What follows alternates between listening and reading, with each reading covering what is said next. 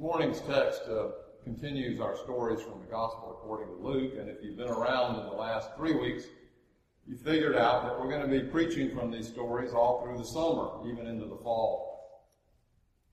As you look at these stories back to back to back, you notice that there's a trend. For instance, in the last 3 weeks, we've noticed that the radical love and grace of God has continued to expand itself out to larger and larger units of folk who would be considered ordinarily outcasts and dispossessed.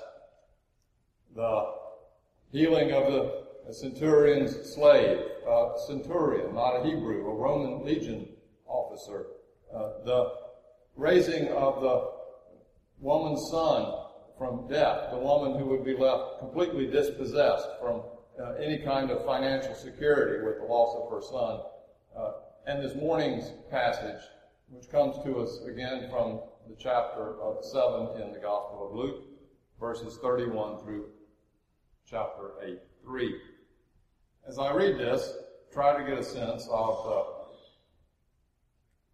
the passion and the radicalness of it as it is being told into a community that really isn't much different than the Taliban community today. May God open up to us an understanding of His Word. One of the religious people asked Jesus to eat with him, and he went into the person's house and took his place at the table. And a woman in the city who was a sinner, having learned that he was eating in the Pharisee's house, brought an alabaster jar of ointment. She stood behind him at his feet weeping and began to bathe his feet with her tears and to dry them with her hair. Then she continued kissing his feet and anointing them with ointment. Now, when the Pharisee who had invited him saw it, he said to himself, if this man were truly a prophet, he would have known who and what kind of woman this is who is touching him, that she is a sinner. Jesus spoke up and said to him, Simon, I have something to say to you. Teacher, he replied, speak. A certain creditor had 2 debtors. One owed him 500 denarii and the other 50. When they could not pay, he canceled the debts for both of them. Now, which of them will love him more? Simon answered, I suppose the one for whom the greater debt is canceled. And Jesus said to him, you have judged rightly. Then turning toward the woman, he said to Simon, do you see this woman? I entered your house. You gave me no water for my feet, but she has bathed my feet with her tears and dried them with her hair. You gave me no kiss, but from the time I came in, she has not stopped kissing my feet. You did not anoint my head with oil, but she has anointed my feet with ointment. Therefore, I tell you, her sins, which were many, have been forgiven. Hence, she has shown great love. But the one to whom little is forgiven loves little. Then Jesus said to her again, your sins are forgiven. But those who were at the table with him began to say among themselves, who is this who even forgives sins? And Jesus said to the woman, your faith has saved you. Go in peace. Soon afterwards, he went on through cities and villages, proclaiming and bringing the good news of the kingdom of God. The 12 were with him, as well as some women who had been cured of evil spirits and infirmities. Mary, called Magdalene, from whom 7 demons had gone out, and Joanna, the wife of Herod's steward, Chuza, and Susanna, and many others who provided for them out of their resources. This is the word of the Lord. Okay, so it's Father's Day, and I want to talk to you about a subject, an experience that serves as one of the most powerful experiences in our lives, yet also one that we are always trying to avoid. It caused Jimmy Swaggart to get on his knees in front of a television audience and pray about it. It's what Elizabeth Edwards wrote about, the late and ex-wife of John Edwards. caused Newt Gingrich to beg for forgiveness. Tiger Woods lied because of it, as did Bill Clinton, more than once, causing him even to address the nation 3 times.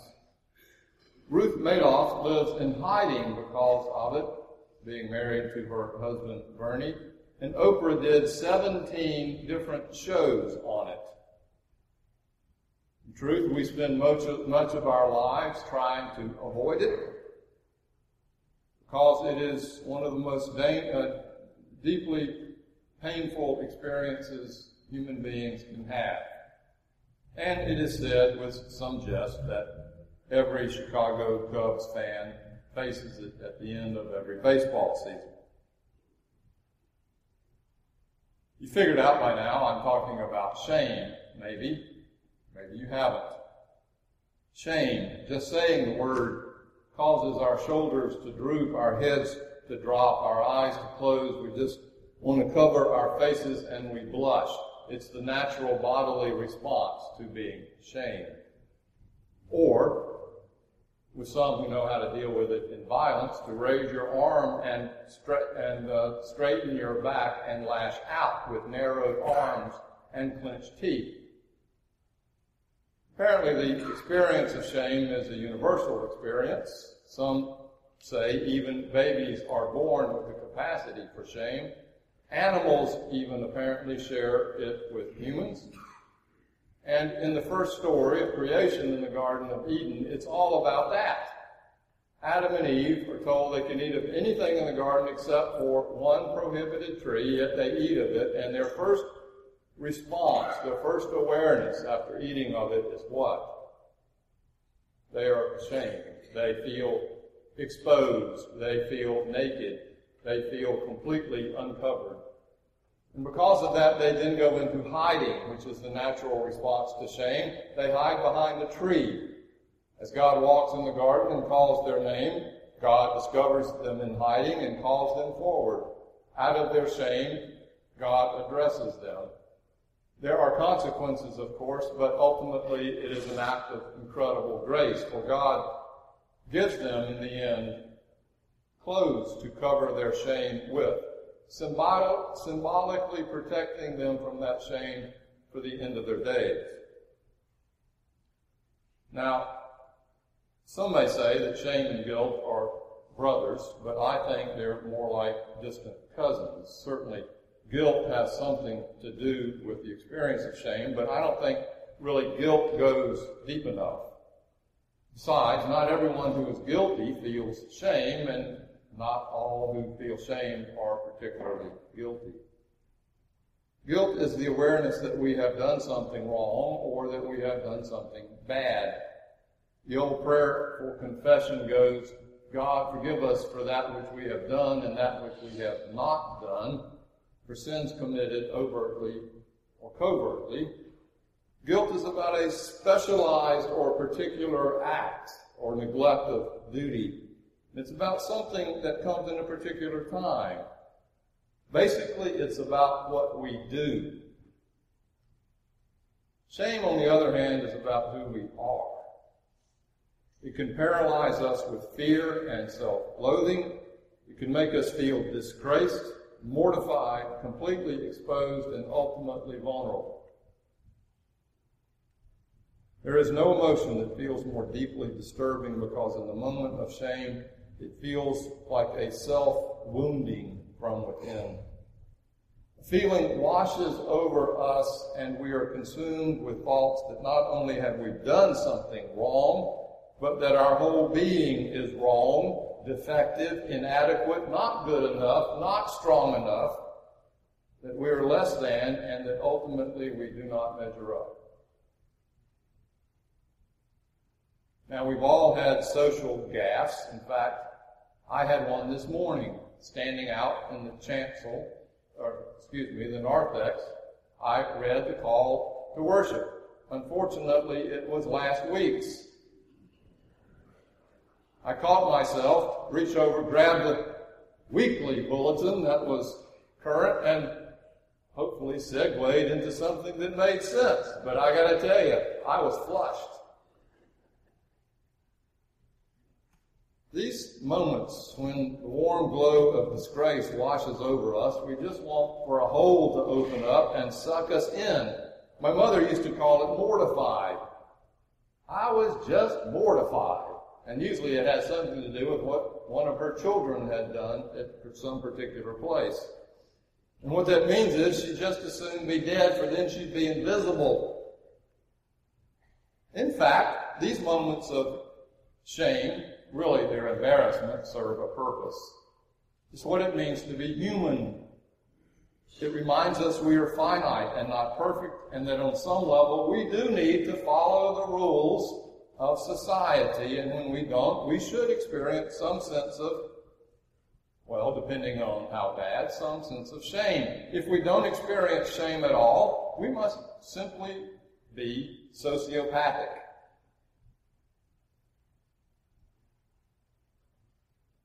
The people in power these days, no matter what party you pick, seem to have no sense of shame, I might say, and that adds true for people in religious power as well as political.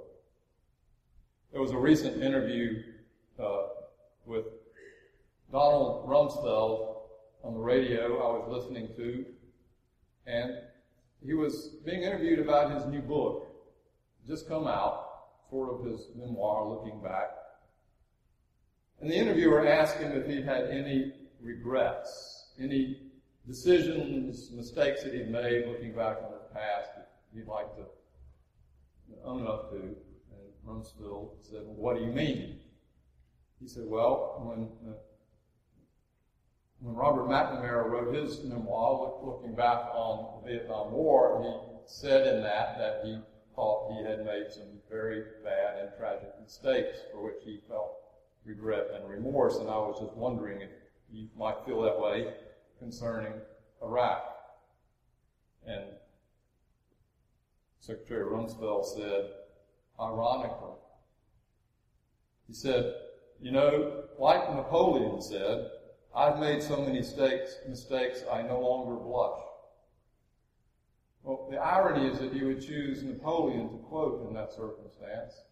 And the second irony is he's saying that he no longer feels a blush. And when you no longer feel a blush, you are no longer able to connect to that thing that makes us most truly human. I'm not talking about blushing with embarrassment. We've all had embarrassments. I'm sure I probably told you about my 9th grade rite of passage embarrassment when I was invited to the Sadie Hawkins dance. It's the one dance of the year where the girls invite the boys. And I was mostly scared and possibly dealing with shame issues if I didn't get an invitation. So I let word out about this cute little 8th grader that it sure would be nice if she invited me. And her friends went back to her and told her, and she did invite me. She was as nervous as I was. So I talked my older brother into giving me some tips about how to dance.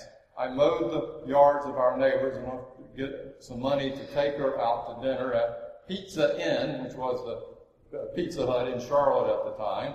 And I talked my brother into wasn't really talking. He bribed me. I had to pay him a ton of money to drive us. And so we get to the Pizza Inn, and I'm sort of trying to figure out what to do. And we ordered the pizza, and it comes, and I was told it was hot. But I reach out and grab a piece and blow on it a couple of times, and I take a bite, and immediately it scalds the roof of my mouth. So I try to pull it out without looking like a complete idiot, and the cheese slides off the piece of pizza and flops down on top of my lower lip and chin. I was now suffering from 3rd-degree burns in front of this sweet little 8th grader, while I'm trying to maintain my composure and not look like the jerk I was. Things got only worse.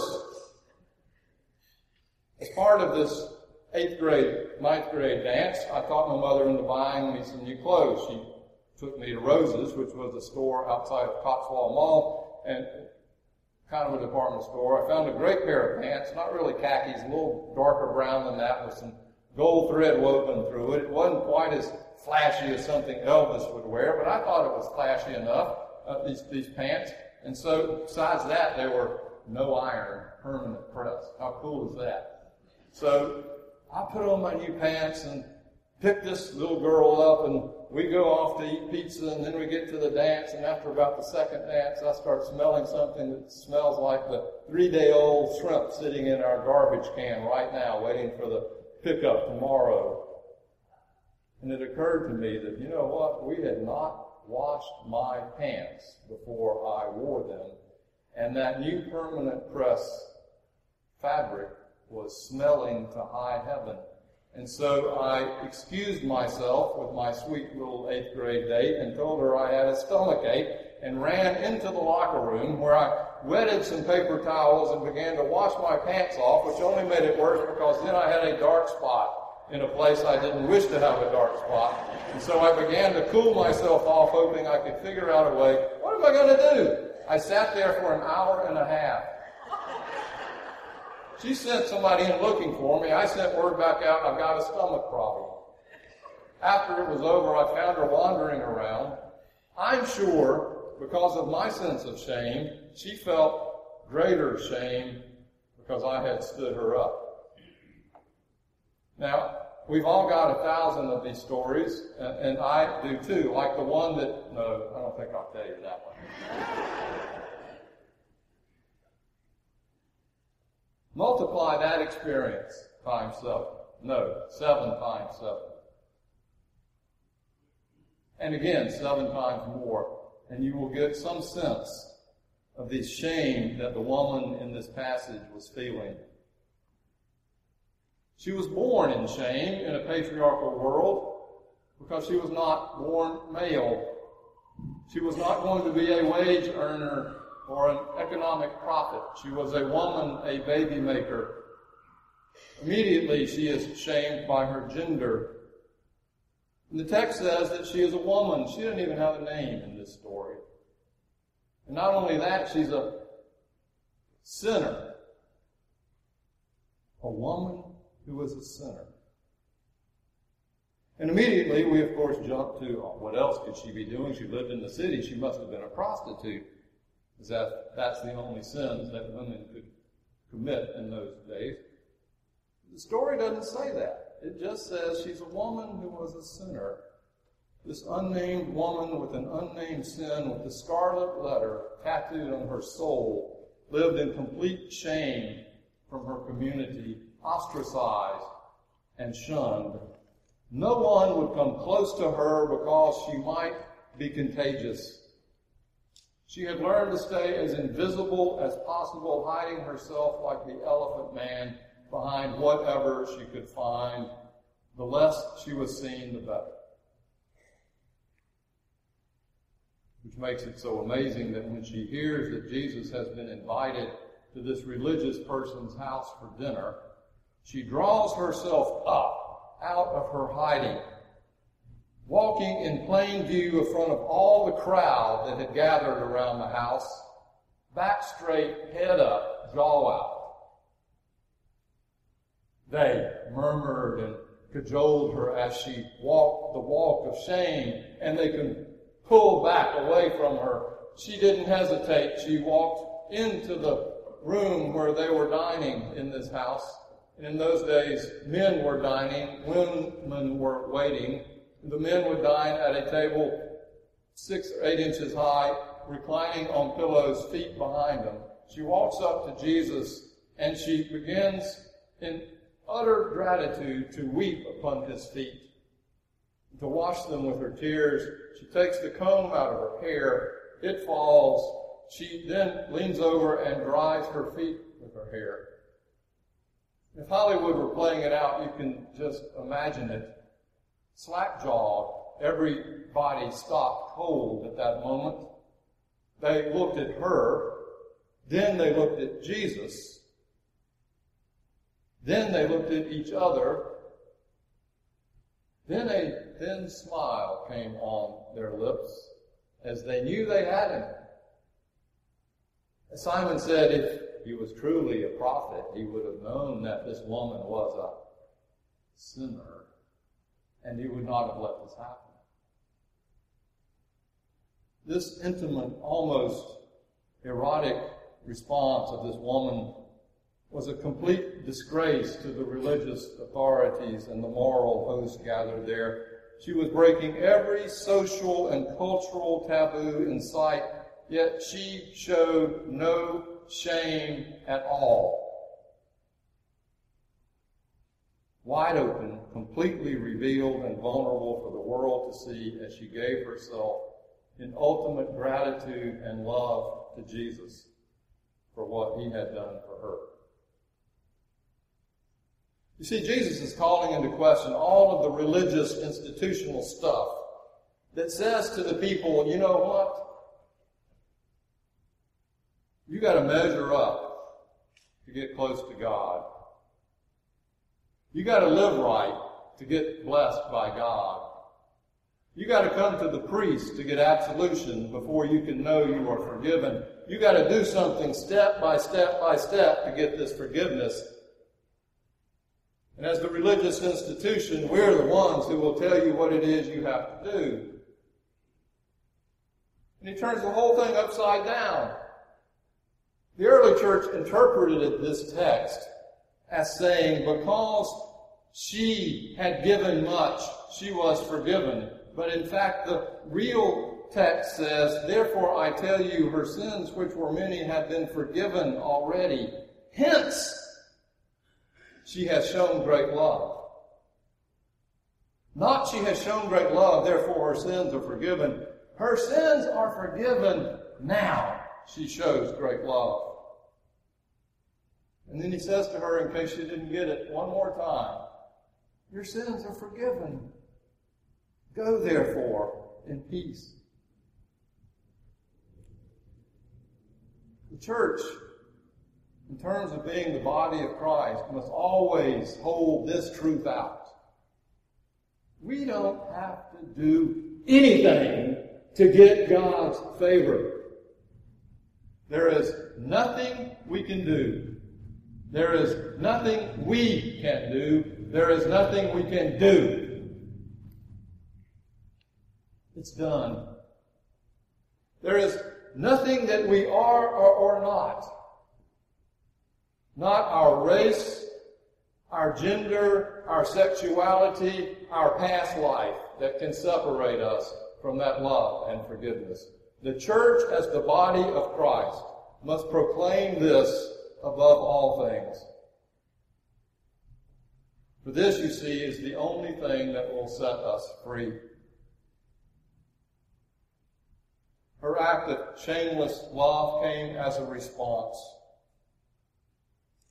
as is our act of whatever it is we do.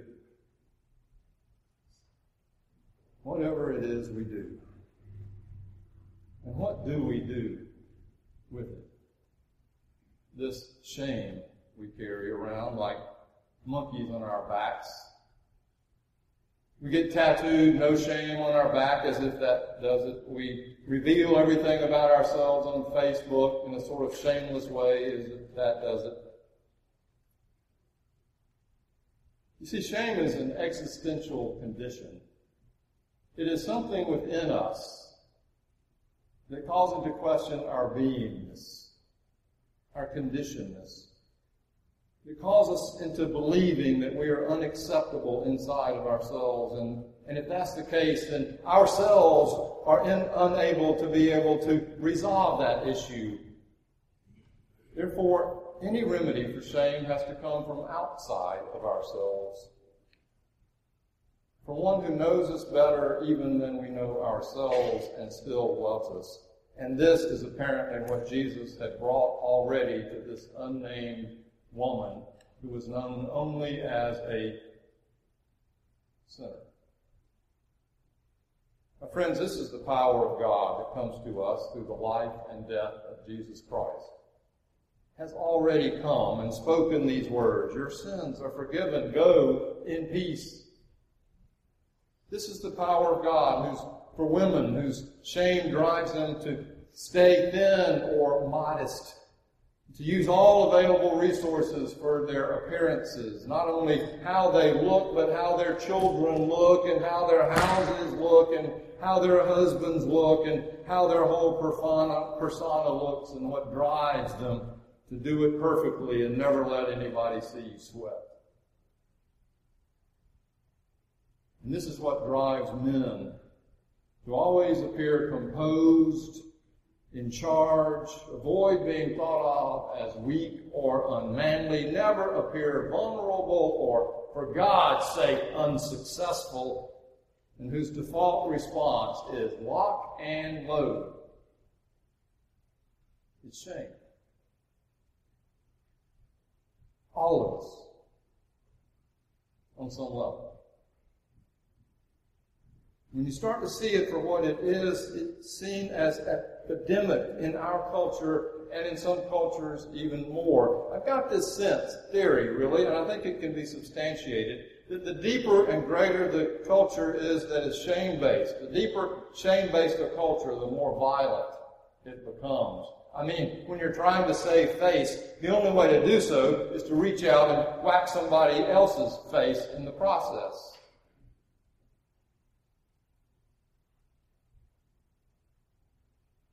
As adults, the residue of our shame becomes more and more complex and inflated.